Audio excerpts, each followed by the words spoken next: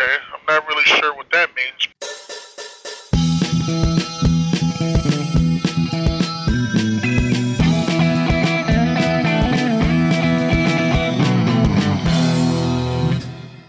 Greetings, Earthlings, and welcome back to another episode of Cop. Matt, how you doing? It's not about how I'm doing, but it's about where I'm going. Where are you going? Write that down, okay? That's a motivational quote. I'm gonna start a new program soon. Nowhere. So maybe next time ask a different question because it's kind of hard for me to confront. Yeah. Sorry, man. See any good movies lately? Let me think. No, actually. No? Well, okay. I will remove this movie. Yeah, you don't have to explain it. Yep. Yeah. Yeah, not really. I saw. I think the only movie I saw this week was The King's Man. What's that? Which is the Kingsman prequel set in World War One. Are those movies good? They're okay. Basically, they're just like over the top, like semi-satirical, ultra-violent versions of like the classic Bond formula. Mm-hmm.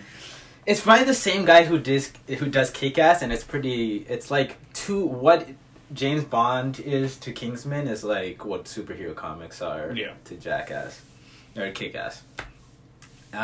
It's mid. Actually, yeah, it's worse than mid. It's just kind of lame. You know, what's fun about Kingsman is that it's just irreverent, right? It's just like, woohoo, we're doing violent, and he's jumping on the walls, and he's headshotting people through his legs, and it's all stylized violence, and it usually looks decent. And then in this, they decide to make it serious. It's like a serious war drama. Mm-hmm. And then, like, occasionally there'll be, like, a weird moment where, like, Rasputin is doing, like, a spinning dance with guns. And you're like, what's the tone of this movie? And I couldn't nail it. It wasn't great. It feels wholly unnecessary. It's like they do this thing, then they're like, okay, let's make Kingsman. Yeah. Yeah, this just sort of felt like, I don't know, like a Rogue One. Yeah, it was like a Rogue One. That's a good analogy.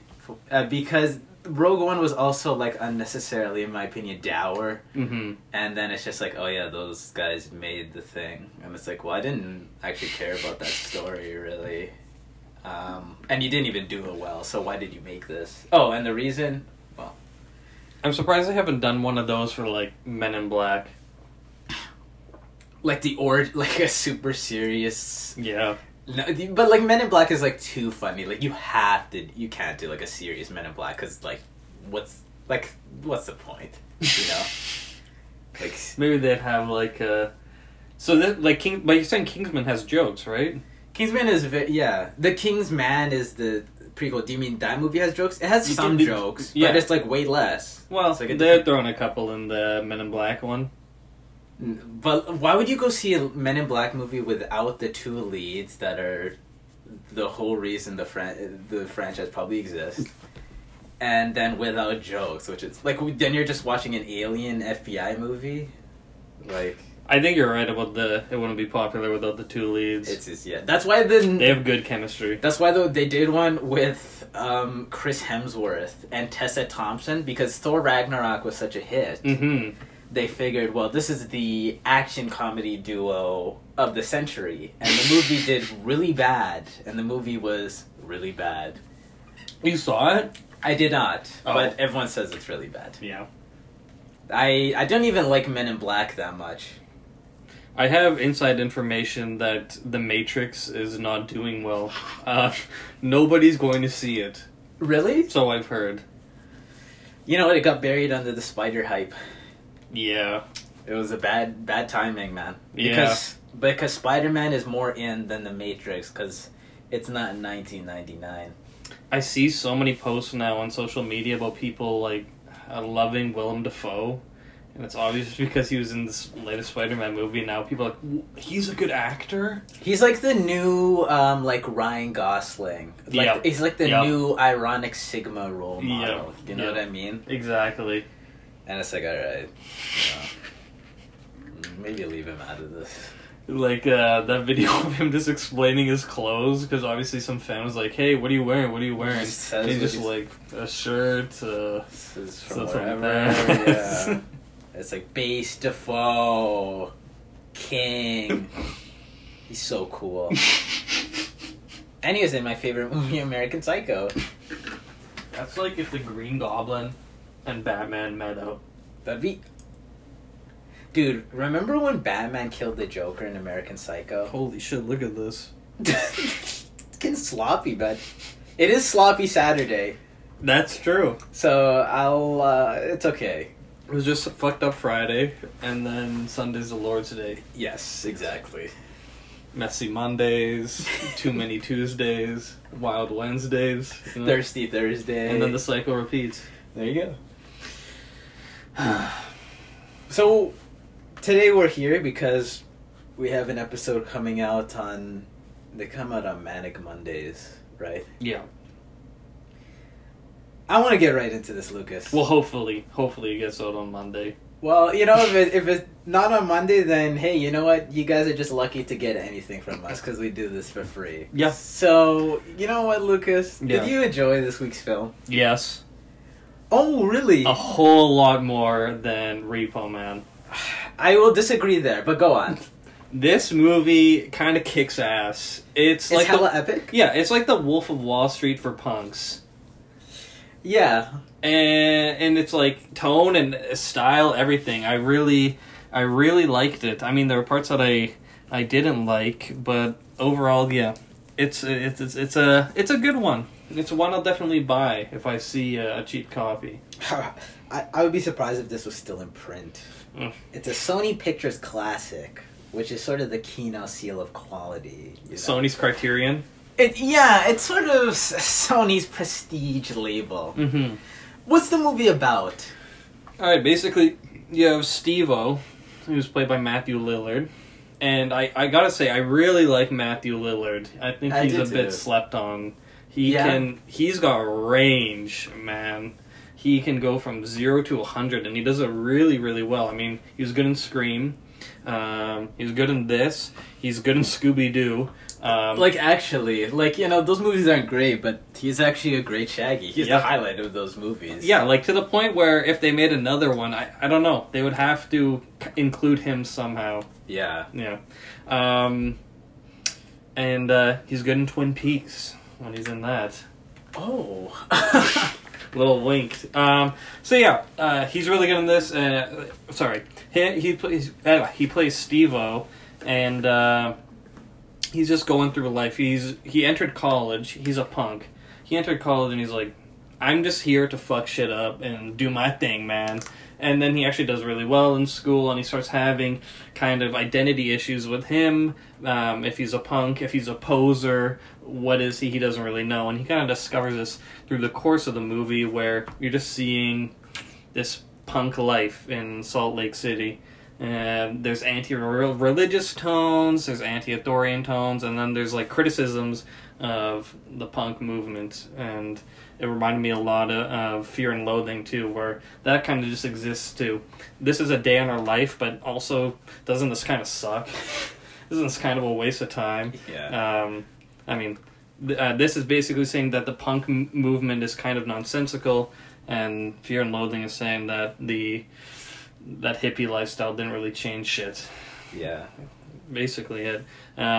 I like its tone. I like its visuals. I think it looks good. I think it has a good soundtrack. But yeah, that's basically the rundown of the movie. I like this film. Yeah. It's a little bit of a mixed bag for me, because over the course of this film, I was enjoying it, mm-hmm. and then towards the middle part, I thought this movie became a little aimless, but then the movie came back and I realized that the movie sort of had intent from the beginning. That same thing here, because at that middle part, I feel like, okay, we're kind of just going in circles here. At one part, it feels like the movie restarts because he reintroduces characters to us in this monologue, which he does all throughout the movie, like they do in Wolf of Wall Street, where he's like, the scene is happening, and then he's kind of just walking through it, talking to you, and not like... He's like breaking the fourth wall. Yeah, exactly. And he's just telling the story, yeah. Yeah, he turns into like an observer rather than an actual character. But then will come back into character. Like, he'll be talking to the viewer, and then he'll lean over and talk to, like a secondary character, and then they'll respond to him then. But he's in a monologue. He does a monologue, and then it's like a little fun scene, and then it's another monologue. And sorry, I forgot my point, but it feels like it starts over at one point because he was just reintroducing characters. Yeah, it's the movie. It starts off, and it's just the life of these punks, and it's prototypical. They're moshing, they're fighting, they're doing drugs, they're just being generally delinquent, and so on and so forth. And about the first act of the movie, or about the first half, is basically just their life through that. It sort of reminded me of Trainspotting, except instead of heroin. Fucking heroin, man. Instead of heroin as the poison, it's like apathy is the poison. These guys don't care about anything, and anarchy in the U.S. or whatever. And I was enjoying that time for a bit, but the movie started to lose me halfway through, and I sort of wondered if this movie was going to have anything deeper. Yeah. But then the movie does, and it sort of takes a turn in which you realize that the sort of hedonistic, aimless lifestyle that they're leading and reveling in is not going to last the whole movie. Because Steve-O comes to the realization, like, oh, this kind of sucks. Yeah, at that party when they have that first fight, and then he's like, he goes on this long spiel, like, isn't fighting kind of authoritarian? And he goes in this big philosophical argument to himself and to the audience about whether or not this anarchism thing is good or not. And at the end, he's like, what's my conclusion? I don't know. And then he just keeps fighting.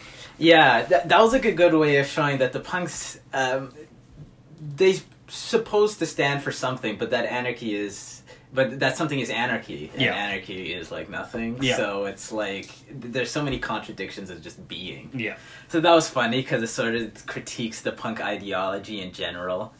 And then the movie really becomes reflective and a little contemplative, and then it really finishes well for me. Yeah. I think this movie principally is like a character study. And I think the characters in it are pretty decent. Matthew Lillard, Steve-O is great. Yeah. Matthew Lillard is good. It's weird that you don't see him in more starring roles, but he's always good as just like an animated sidekick, I guess is the thing. But he does well as the lead in this. Then you have whoever plays Heroin Bob. Michael A. Gorgian. Heroin Bob is a decent character, but he does sort of have that like jittery best friend syndrome, where you kind of almost feel like he's doomed, or like that he's there to teach Steve-O a lesson from the beginning. But he's well portrayed, like in Saturday Night Fever. Yeah, with that guy, and he's like, "Hey, I got a kid on the way. What am I gonna do?" I didn't get that vibe from him, to be honest. Yeah? No. He was just a buddy? Only until the very end, where I was like, oh man, are they gonna Midnight Cowboy me here? They Midnight Cowboyed him hard. In Midnight Cowboy, that's gonna happen. In this, I didn't get that vibe at all. I don't know. His name is Heroin Bob, okay? That can't That's just funny. It is funny, but Trainspotting taught us that heroin is not very funny, didn't it, Lucas? The character is good. Till Schweiger's in this. I recognize him only from Inglourious Bastards. Yep. And he looks the exact same in this, even though that's 10 years prior. Yeah, he's okay. He reminded me, and it's funny that you mentioned Fear and Loathing, the Benicio del Toro character, where he's just sort of mercurial, and he's just kind of crazy in general. But sometimes this movie falls flat for me, and a big example is the scene in which he goes paranoid, thinks that they're stealing his drugs, and then he's like shooting at them, and he's like snaps and goes crazy. The movie is well directed, but it's not exceptionally directed, and in a scene like that, it really made me think of like a scene in Fear and Loathing where Terry Gilliam knows how to create tension, and then like you have that scene in the elevator. That's great, where it's so uncomfortable, and it feels very real. Whereas this one felt a little silly, a little goofy. I know it's a comedy drama, but it does the balancing act just okay, where it's pretty funny and it's pretty dramatic, but even though it's, I guess, supposed to serve as like an expose of punkdom and all its trappings and its consequences. The movie doesn't really leave you feeling much until you get to that emotional ending, for me. Yeah. I mean, I agree, but I'm the same way with Midnight Cowboy, really. Excuse me? I mean, that's kind I'll of... let you take that back. That's kind of like the big thing, you know? I have to rewatch it, but when I watch it, I was like, you know, it's the same thing there. So it's the same thing here. I think it both work so well, you know. I don't know if I need to like be feeling terribly bad the whole movie. The movie's just kind of, I don't know. It's just kind of exciting, and then you know, immediate stop on a dime. Now it's sad, and that's what he went through, right? So it makes sense. Like for him, this whole punk rock thing is all fun and games until it's not, you know. I don't know. There's just the way it unravels, and in that sense, the arc where it's just you're wallowing in the vapid lifestyle of the punk, and then it sort of has that turning point in the middle. It almost feels a little too mechanical, you know. Midnight Cowboy, as an example, the descent from them or from Joe, from like arriving at the city in the beginning of the film to like watching his friend die on the bus, like. It's very gradual and it's very more intricately done than this. It's not nearly as well directed. I don't know. I feel like that might be because you have so many flashbacks in this movie. It's kind of breaking that pacing. Yeah. But I think the actual story that we're seeing that isn't like in the past, I think that would be a gradual decline. The flashbacking is an odd choice too. Yeah. Because like it'll flash back for a long sequence and then you go back and it's like giving the history of this character, but it's like everything happens in such close sequence. I'm like, why didn't they just tell this like in a linear way? I guess it's style. It's just for style, I suppose, but it didn't really work for me. It just didn't work. It worked for me. I really liked it. I think the editing in this is like superb. I imagine in the mid to late 90s, the non-linear style after Pulp Fiction, boom, everyone was like, this is going to make our movie cool and new. But Pulp Fiction did it in it really did it in an better? It did it in an artful way, man. Because the way that this story is told in Pulp Fiction, like the way it's chopped up, it conveys a different message than if you watch it chronologically. If you watch Pulp Fiction chronologically, it's a totally different movie. But this, what did that change, really? I don't know. Just that they thought it was cool, and I think it's kind of neat. Although there is a part, like I said, that's jarring where the movie feels like it starts over. But not only that, but just how they cut footage to make it more interesting. I really like I don't know if this has like a name.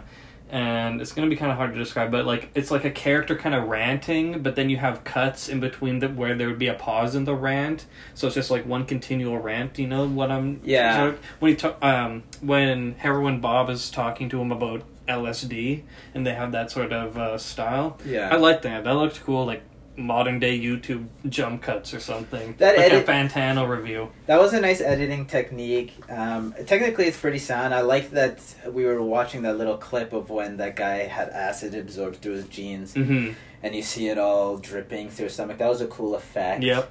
And it's a well-acted film. I would say technically it's sound, okay? And there's a little bit of that vibrancy, but I almost wish there was more of that kind of stuff. Like the movie was a little bit more vivid. You know what I mean? Like how? Almost like a little bit more stylized. You have this scene. Honestly, this Mark character kind of falls flat for me, even though I do like Til Schweiger. He really feels pointless. And then he just fucks off. And they're like, that's just how it is in Salt Lake City. And he died. And they're like, yeah, rumors he died in the plane crash. And it's like, okay. I think they're kind of setting up that whole fate thing. Because his dad's like, you got to go to Harvard Law. I mean, it's what you got to do. You're good at school. It's your destiny. So maybe they're setting that up, destiny with him, where he was supposed to die in that plane crash. You know, he got like Final Destination. Death was cheated, and I don't know. Maybe there's something there. He got Final Destination. That's like the worst thing that can happen to you, man. Yeah. To get Final Destination. Every time I'm driving behind a truck carrying some cargo, that's exactly what I'm thinking. Get in the other lane. The soundtrack in this is pretty killer. Velvet Underground. They license all the big ones. Amoeba. There's some Ramones in here. Yep. Yeah, it's a well soundtrack film. I wonder how much of the budget went to that. Probably a lot. And you know what? This movie is very minimalist. This could have been shot. I mean, we could have shot this movie. Yeah. We could get these locations. So I think that's always impressive to me when you just take nothing and you spin it into gold. And that's what this movie did too. Like, just a lot of extras, a lot of good makeup on them. They all had to have that punk look. And just shot in a way where you don't like really care about that. Like, because if we didn't have, we don't have their equipment or their talent probably, and if we shot the same thing, it would look like shit probably, and it wouldn't immerse you. Yes. No. We would do good. They have the talent. This movie's made with a lot of talent, I think. If like I said, if other people made it, it would not be of this quality. I was pleasantly surprised when the movie became a little more meditative than I thought it would be, given the first half. Especially because, in contrast, Repo Man was like about the punk lifestyle in that it's like it just doesn't mean anything, and then things just happen. Whereas in this, it really wants to examine the culture. Yeah, and like it gives you lore and history of it too, which I really liked. Like him talking about punk rock music, and who cares if it was the Britons, or the Americans. Who cares who started it? We did it better, and fuck that. Are they right? Yeah. Yeah. He can't keep getting away with it. I mean, like, I have, never mind the bollocks. It's okay. Yeah. But it's got Anarchy for the UK. It's like two good songs, and they all kind of sound the same. That's punk. It's just like loud noise and you just feel the chord change. Dead Kennedys are way better. Yeah, actually, I'll agree. The Dead Kennedys are more... You know what? Because I like the Dead Kennedys so much, I can get on board with that. Fine. They're really good. Yeah. Really good. Yeah. Sex Pistols are... I don't even know what tangent we're on. The movie's good, alright? Let me just say that. There's talent here. I mean, maybe the script isn't the best, like you're saying, at times, but I don't know. I think, or structure-wise, but the way they write characters is really good. Like, Steve-O is a sound character. He's a character in this movie. You know, you watch so many movies and there's this shells of characters where it's like, who is this person? What do they want? And you're like, he's Iron Man, and that's it. That's all I know about him. Well, okay, but this is like, this could be someone you know. Yeah, because the thing that he's saying is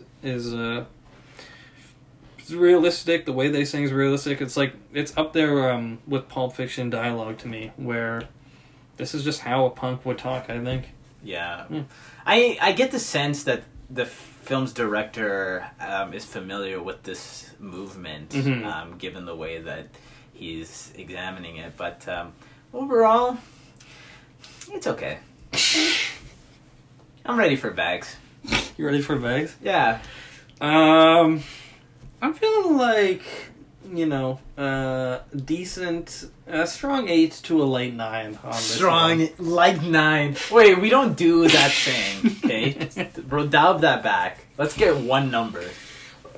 Today it's going to be an 8, but in the future, who knows? Depending on how much more Ramones you listen to, might bump it up to a 9. Yeah. Okay. For me, it's 3 out of 5 bags of popcorn, okay? Alright. It's just shy of a delightful little film. Just shy. Yeah. Well, blood filtered, man. It happens. I got blood filtered? Yeah. That's shitty. What did you give Repo Man? Shitty. 4? Yeah. I'll probably remember Repo Man more. Mark your calendars, because in a year I'm going to ask Matt about Repo Man. It's going to be you know what? I'll remember because I'll have watched it 2 more times probably. No way. It's a solid film. No way. And I just saw before hitting record that they have They Live on Netflix. So if you haven't watched that, This is an advertisement for Netflix. Check it out. Yeah, I mean, that's a certified cop classic to the Cop Hall of Fame. Mm-hmm. And that's your boy Carpenter. Mm-hmm. And the fight scene. And the fight scene. Yeah. And the fight scene. This is like a good cult movie where there's a lot memorable in here. I feel like the fact that it feels like this movie, it's become a cult movie, I guess, according to IMDb's top 400 cult movies list. Mm-hmm. But I have a hard time seeing reception on this changing because the movie would have come out and it's under Sony like Classics, which is like their small budget pictures thing. Mm-hmm. And I don't know, I've never heard of this movie before. I think this was a solid pick, but unfortunately it's a dud because it's not a cult movie. And it's a cult movie. Not cult enough. What would you like? The cult movies you want to watch are movies that you say skip to? Roll the wheel. Let's pick next week's movie. Yeah, let's do it. 1 second. This is The True Test.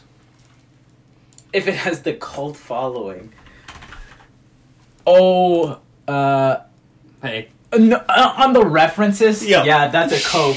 That's a cope. When you went to the Wikipedia references, you're done, buddy. You're fucking done. Hey, it works. I get one veto for this next roll because why do you want to veto it? If it's going to be a movie like Cum Killers, and then I'll veto Cum Killers. I don't want to watch. That's a cult movie, though. That's what you want to watch. But right? I want to watch good cult movies. We just did. And now you're saying it's not a cult movie, so which is it? Huh? I good cult movies, 2 criteria. I'm gonna decide that. Roll the wheel. All okay, right. 10. Oh no. Well, let's see what 10 is. That was 1 out of 10. Yeah, don't get your hopes up. 263. All right. You know, I don't know how you guys feel about 263, but honestly, that 263 sounds like mid. Okay. I think that's where this was, in the 200 range. Also, I like that Heroin Bob was just Travis Bickle in this. That was kind of funny. Yeah. He was just Robert De Niro. And he looked like him, too. Yeah. Next page. Yeah. Shit. I do Stepford Wives, yeah. No, we didn't roll that. Oh, God. Yeah, it's gonna be a no from me, dog. Delamore. Reroll. A cemetery man must kill the dead a second time when they become zombies. I've heard of that before. Wow, really? Oh no. 36? Here. Wait. Oh, what the fuck? What the heck? That was weird. Sorry, man. What was it, 36? 36.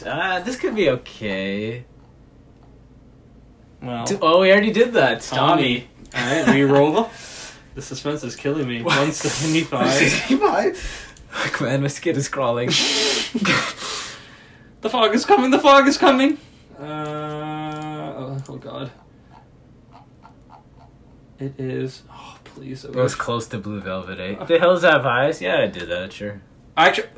Wait, I just remembered something. What? We have a movie we have to do. What? Little Shop of Horrors. As fan requested? Yes. I keep forgetting about it, just remembered we need to do it. So, Hills Have Eyes can be after that. Okay. Next week, Little Shop of Horrors. Is Hills Have Eyes is it good? Just give it to me straight, Doc. It's mid. Well, I don't know. I remember when I watched it, I kind of liked it, but in hindsight, I don't remember that much about it. That's not a good sign, but maybe when we rewatch it, I'll like it. We'll see. But I think its Rotten Tomatoes score is like, I remember being lower than I thought it should be. So, let's see. It had... What? No. God, not the film series. Get real. Gariel. Yeah, it has a 67, and I remember thinking that that was low, so I guess I really liked it at the time, but we'll see. I like the poster. I like this guy. I like when it was ripped in The Evil Dead. Yeah, I like that too. That's a movie reference for you. Dude, your movie references are so on point. That's another one for you. That one's kind of ironic. That one is like self-referential. Yeah. Reference. That's... Wow. Okay. We're playing 4D chess here at Cult of Personality. Guess what his dad was in? Star Trek. Yep. The Next Generation. Fucking Star Trek. It's always that. Like, I'll be like, this secondary character looks familiar. And then I look it up, and he or she or they were an extra. If you want Star Trek. If you want to have a long, successful career, don't be a star on Star Trek. No. Be a extra or guest appearance on Star Trek, and you're headed to the top, baby. Star Trek stars like go nowhere except for Patrick Stewart. It's like that Star Wars syndrome where it's like, I guess you are that guy. You're just Han Solo. I mean, Harrison Ford, like he did a little bit better, but like Carrie Fisher. Mark Hamill is Luke Skywalker, and then the animated Joker. Mm-hmm. And name another film. I can't put him as a star. I can't do it. Was he in Arkham as well? Yeah. Okay. Not bad. Yeah, not bad. He's probably the best Joker voice actor, but like that's pretty minor given that he was the lead role in what was once the highest grossing movie ever. Wow. He wasn't that good of an actor. Wow. His voice acting, I think he's gone better, but at the time... I was at a Tatashi station to pick up some power converters! Just thinking about Ben, you know? It's not fair! I want to go join the Republic! The scene where he finds his friend and he's homeless, that was heavy. Yeah, man. That's part of growing up is you gotta see, like, people that you went to school with or grew up with and they're just destitute and you gotta take that as an omen. Hey, get your shit together. I'll just say it. Did I ever tell you about that one time I saw someone we went to high school with just in the park drunk at night by himself? Yes. Yeah. That's kind of that's our Sean. So that was sort of like a, hey, watch out. Yeah. You know? This scene is funny. Hey! I like his jean vest too. It says "fuck you" on it. It's kind of chic, kind of punk rock. These type of people exist. Like, people come in for job interviews sometimes, and they just say things that make you think, why would you ever say that at a job interview? Like, do you have no common sense? Yeah, some people, they just ain't got it. They just ain't killing us. They'll be like, yeah, I like to get drunk on the weekends and stuff. Why would you say that? That's honesty. You know, that's a virtue, I guess. Yeah, his character's so funny. And then he's homeless. That's heavy. Shitty. Hey, shitty. Salt Lake shitty punk. Anything else you would like to talk about today? I want to get Breath of the Wild for the Switch, but I'm fearful that it's just gonna be really boring. And people are just, I don't know. I kind of got that sense too, which is why I still haven't played it. Yeah. Like, I don't care that much about Zelda. I'm not like a Zelda head, like every other geek with a Triforce t-shirt. I like top-down Zelda.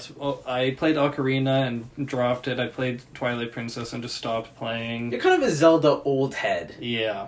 I understand, because those are sort of the thinking man Zeldas. It's just, like, it's so easy. It's so simple. Just walk down. Yep. Hit the sword. Yeah. Use the potion. And then they're like, oh, go walk around for 30 minutes? Like, I don't really want to. I don't want to walk around. The game doesn't look that good. Like, yeah. Yeah. Twilight Princess looks terrible. Well, like, even on the GameCube or the... I don't know. I really want the GameCube, but I went to PNP the other day and I saw that it was $150, so that makes me hesitant. Maybe I should just play an official copy elsewhere. Yeah, just get it at the Blockbuster. You can get it in HD and play it on your computer. What? Well, it's the new attachment they put up. Yeah, I think it's called the PC player. You didn't hear about it? But I'm fearful that's what Breath of the Wild is going to be. Just me walking around for 30 minutes. It's like, do whatever you want, But what is that? Even I don't know. That's I know why it's I play not going to video be games. I know it's not going to be do whatever you want. I know it's going to be kill Ganon. But it's like do whatever you want and then kill Ganon. Okay. Well, we'll see. Don't you want to kill Ganon really bad though? No, that's so lame that they just keep doing Ganon again. Well, in Mario they keep doing Bowser again. Well, Mario, like, people don't give a shit about the story in Mario. They just want to do their fun jumps, right? Dude. But people like love Twilight. They love Legend of Zelda lore. Legend of Zelda is actually my interpretation of the franchise is that it's a multiple different cultures' interpretations of the same legend, which is why you have the same characters. Yeah. Whoa. So it's sort of if you have an interest in mythology or history. Some of its best qualities will be apparent. Otherwise, it might get lost on you.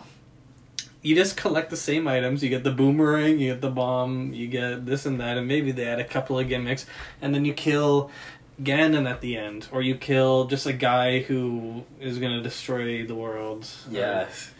It's like either Ganon or a guy that we got. It's because we can't always do Ganon. Yeah. But it's like just a purple evil guy. Yeah. Purple's bad, man. Bad vibes. True. Yeah, so I don't know. But playing Pikmin 3, that's really good. I got Splatoon. It's kind of fun. So it is mid. It's good in small quantities. That's a good sign for a game, is when you have to put it down every once in a while to keep it enjoyable. Because I'm like, okay, yeah, I'm painting the map. This guy's not helping you out? Did I have helpful tips? Dude, I carry the team sometimes, and I just got the game. Like, I feel like it's playing with, like, 7-year-olds. And well, this is what you get your 7-year-old instead of Call of Duty when they get the urge to shoot things, right? Like... And then when they turn 10, then you can give them Call of Duty. Let's grow up a bit and put voice chat in your game. Let's grow up there, somebody please. says something bad to me. That would be bad. Holy crap. Like, I get that Nintendo isn't really into video games the same way other companies are, where they just want to make shit that you can't get elsewhere, right? Like, you can't torrent motion controls, right? But I can just get any PS5 game, and I'm not saying to do this, but you can just get any PS5 game, put it on your computer, run it well, and then just hook up your computer or your controller to the computer. Same experience. You don't need the PS5. Yeah. So I think people are going to realize that, but that's not really... You can't always do that with Nintendo games, where they have something else that you need, like... They bring out the Wiimote or something like that, right? Yeah. You have the Switch with the 2 controllers. It can be a console and it can be portable as well. You can't get that same experience elsewhere. So I get that they're trying to be that odd one out, but like, come on, grow up a bit. Put voice chat in your games. Let me call these kids dog water when I no, not actually do that. But call them too much dog. Yes. Make it basically like TF2. Add more. Do that with every game. I think so. Just add better movement options. Add voice chat. If someone leaves the match just ends. Like one person? I think so. Yeah, because or maybe like the host or something. I have no idea, because it happens quite often where just playing a match and then it's like communication error. Well, Nintendo's online is not that great. I don't know what that means, because for Smash it's good, but I guess like overall compared to like the other services, it's like it's not that great. I don't know if that's the server's fault though, because it's Nintendo's game. It's what Nintendo's about platform. what is happening? The server is just kicking you out for no reason? Yeah, I don't think so. Well, who's to say? I don't know. Let's call Miyamoto. Well, that's the one and only time I called Nintendo. They hung up on me. Yeah, and that was really. I want to do an anti-shout-out to Nintendo customer support, because we asked to speak with a higher-up, and they hung up on us like we were pranksters. Yeah, we wanted to talk to Miyamoto. And that was really disrespectful. I was really disappointed with Nintendo that day. Actually, you know what? I think I called Nintendo legitimately one time, and they were pretty helpful. Yeah, whatever. I can't remember what it was. Because every customer service rep is working in front of the barrel of a gun. Yeah. And if they go off script, then, well, you're getting this and so is your family. You know how they can like give you tips about games and stuff? Yeah. Do you think they have a script and they just like go through their tree to find the answer to your question, or do you think they've actually played the games? Some of them might have, because if you work for Nintendo, like, you might as well play Nintendo games. But Yeah. I mean, some of them probably just don't give a fuck, and they're like, all right, get the star. And what game is this again? There's probably too many of them for there to be that many. I don't know. Nintendo's hire thing. Maybe they only hire true gamers, and that's how pure of a gaming company they are. And I also have to. I'm playing Animal Crossing right now, and it's a bit annoying. There's a part of the game that I really dislike, and that's the 2-player mode, which is really non-existent. You can have one island. Yeah. And I thought it was going to be like per cartridge or something, but no, I don't think anything saves to the cartridge, so it's per Switch. You can only have one island? Are you kidding me? Oh, just buy another Switch. Oh, so cool! It's so cool how that works out. So awesome. It's so convenient how that works. So Caitlin and I are playing that, and I just played first, and then they made me the island representative, which I thought was just a joke, but I'm the only one that can progress a story now. Caitlin can just like collect things and like freeload, but she can't do any story things. Yeah. So it's not even really it's kind of like how NES games were 2-player. It's like how Mario 3 is 2-player. But it's take turns. Take a turn. I was just like, I could have just done this anyway. Yeah, we could have selected one player and just passed the controller back and forth. Thanks Nintendo for this great multiplayer functionality. That's why that's one reason that's one positive for the new Super Mario Bros. Games. The two you can multiplayer is nice. Yeah, it's a good idea. And it turns into Smash when you're on like a lava level and you can pick people up and throw them right in. Yeah, love that. Someone goes bubble, you just go bubble as a troll. End the level. Everybody goes bubble, restart. It's classic. High quality Nintendo games right there. New Super Mario Bros. And I don't know if I talked about it. Got all the characters in Smash Bros. Again, it's kind of lame that in the Smash Ultimate, you don't have to really be challenged to unlock things. It's just keep playing the game, and then you'll unlock them as you go. Whereas in Melee, it's like, oh, you want Mewtwo? Okay, play Smash for have Smash running for 24 hours straight. And do this for the other thing, do this for this guy. And I like stuff like that. Running your GameCube for 24 hours, it's not very fuel efficient, Lucas. This is the progressive Nintendo, in which any way you want to play is going to get you rewards. Nintendo's going to be making like NFT games in the future. They don't give a shit about electricity. And like, I love that stuff. It makes it more enjoyable. Like Mario Kart Wii, it was pretty challenging to unlock everything in it. And then Mario Kart 8 is just, oh, here you go, you have everything. So that was kind of lame in Smash Ultimate, how easy it was to unlock everything. I don't know, the stages are oddly big. And but I like all the new characters that they add. And I don't mean like new, like the new Fire Emblem one, because that's just more of the same. Yeah. But like new characters like Inkling, like Steve, where like they have completely unique mechanics. Yeah. And they have little gimmicks, which I always liked, like Project M, Snake in it. He's just like the ultimate gimmick character. You can like plant mines. You can do all the same shit. I mean, you can do that in Ultimate and in Brawl and whatnot. But in PM, he actually had combos, and there's purpose for all that stuff. So that, I don't know. I like when they do new things. You know, I don't like if. Who gives a shit if they have Ganondorf if he's just the same as Captain Falcon?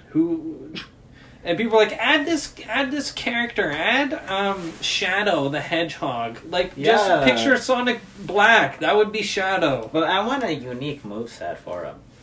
It's not gonna happen. There's so many clones too. Like, there's a lot of fat in this roster. Let's be honest. Oh yeah. Pit, Dark Pit, Samus, Dark Samus. Are we kidding here? Mario, Luigi. Come on, guys. This is a fucking joke. Like, should we have Baby Metal Mario 2 in the roster? That'd be nice. That's my favorite character, so why can't he be in my game? Dark Toon Link from Four Swords. I'm waiting for Dark Inkling. God. Just add something new, and if they ever do, I mean, they're gonna do another one, but when they do another one, Enough with the clones. Fuck the clones. They probably will, because it was just, Like, why isn't Dr. Mario just a skin? Yeah, why isn't it? That's a good question. It's like, it's the kind of thing where they're like, Mario's so cool, like, he gets 2 fighters. He's such a big part, they get 2 fighters. You know what I mean? Daisy? Are we kidding here? Yeah, it's silly. They got some fat. They're gonna cut the roster next time, because this is Ultimate, and they can't just do Ultimate 2, where it's just all the characters again. Yeah. Maybe they could. I don't know. We'll see. But yeah, I think, and all the DLC characters are just crazy good. Which I have to buy. So I can finish the game fully for an extra $90, what is it, $90, $50, $90? Probably like $50. Nice. You just pay a couple more bucks and finish the game. How do you feel about DLC? It just depends on the value. I mean, some DLC's fine, but then it's just like, is this really worth the extra money? And usually the game is like per minute or per hour of gameplay worth way more than the DLC. Also, usually I just had my fill once I finished the game, so unless I really love it, whatever. Who cares? Are there games that you've played multiple times? Yeah. Like what? Like Galaxy. Yeah. Stuff when I was a kid when it's like, oh, you only have this game, so I guess I'll play 4 times, and, I'll do Luigi mode, and I get all the stars. Galaxy, any others? Nothing off the top of my head. What about Fallout? Fallout, like 3, yeah. Mm-hmm. Yeah, for sure. The other ones I played like maybe a couple times each. Alright. Next week, we will talk about Boba Fett. I slacked this week, and we promised last week, I think, that we would talk about it. So yeah, it'll be our new show. Huh? Like we did with the WandaVision. Yeah, sure. We'll do Boba Fett. Why not? Shout out to Disney Plus. We're not sponsored by them or anything, but fingers crossed. That's good. We'll see. WandaVision. Wow. Yeah. Well. Yeah, that was heavy. That was like the 5 stages of grief going through that. Yes. It was good, and then it wasn't.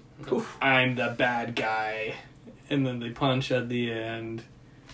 And dude, there were so many connections to the universe.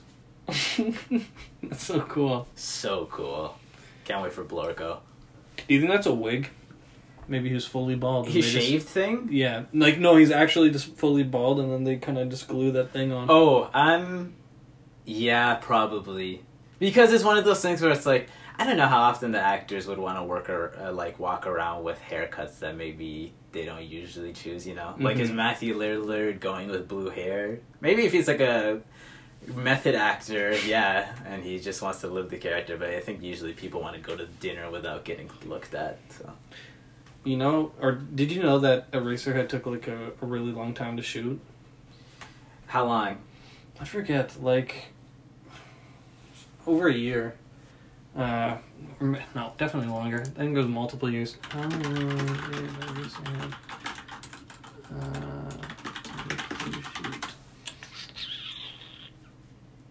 5 years? Yeah, 5 years. And Jack Nance kept that haircut the whole time.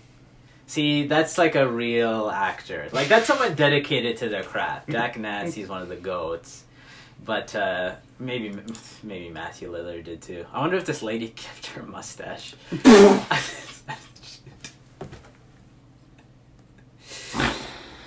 Ayo! We'll never know.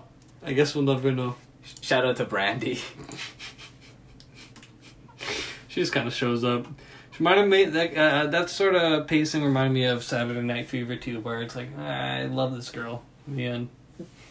Well, except she literally just shows up at the end. Like, and it's like, oh, I love her, and I'm gonna marry her. It's like, okay. In the last, 15 minutes of the film. Kind of a dream blonde rotation. Oh, God, yeah. Jack Nance. Is that his stash? This? No, that's not Jack Nance. That's not him? No. That's just some fatty. I don't know him. Excuse me? Some fatty? That's the key grip right there. Put some respect on his name. R.I.P. Shout out to Catherine Elizabeth Coulson. Shout out to her and her family. It's a weird sort of vibe. Just a picture with R.I.P. all caps. And a banner across the corner. Yeah, it's kind of a shout out to their family. Shout out to the Locks family too. Alright. Oh, there he is. There's the king himself. Jackie boy! Alright, that's the episode. Bye-bye. So what are we doing next week? Littlest Shop of Horrors? Yeah. Is that like Littlest Pet Shop? Sort of? Is that a joke? Or do you actually not know? Well, I'm really kind of hoping it is. Cause like Little Pet Shop? You know, Littlest Pet Shop? Yeah. It's a little good toys. Yeah. Yeah, it's like that. It's like a spin-off? Yeah. Okay, cool. I'm down. It'll be the feel-good watch of the year, I feel like. Littlest Pet Shop? Those... What was up with girls' toys? Where They were shitty. Dude, look, everybody likes to punch things. Let's just be honest, okay? Girls just, maybe they can try to hide it or whatever, but everyone just wants to punch something. That's why Rock'em Sock'em was one of the best-selling toys of whatever. Okay? That's so fun. Yeah, I need to get one. That's classic. That's what we'll do. We'll have next Cop anniversary. We'll do a Rock'em Sock'em face-off after trivia. We should do that and an ice hockey match. I'm down. Maybe Nintendo won't take us on offline. We can take my little CRT. Yeah, and just my NES and pop it in. We can game it out. Shout out to Ice Hockey, whoever made that game. Probably the goated hockey video game. That is the GOAT. It's so immersive. They have Zamboni. They have, They have the guys, the hockey players, when they do their little dance, just like in the NHL. Yep. They go, ding, ding, ding, ding, ding, and they do it in a little circle. It's fun. And they even have shootouts at the end. Yeah. It's kind of cringe, though. What? I'll leave that for next episode. Okay. Cliffhanger. Cliffhanger.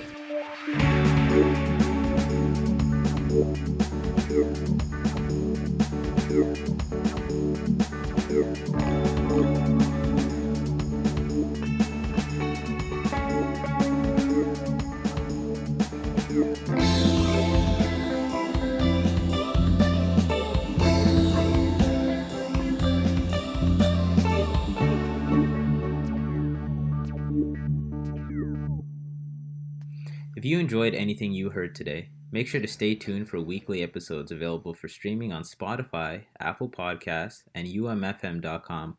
And don't forget to follow our Instagram page @COP Podcast.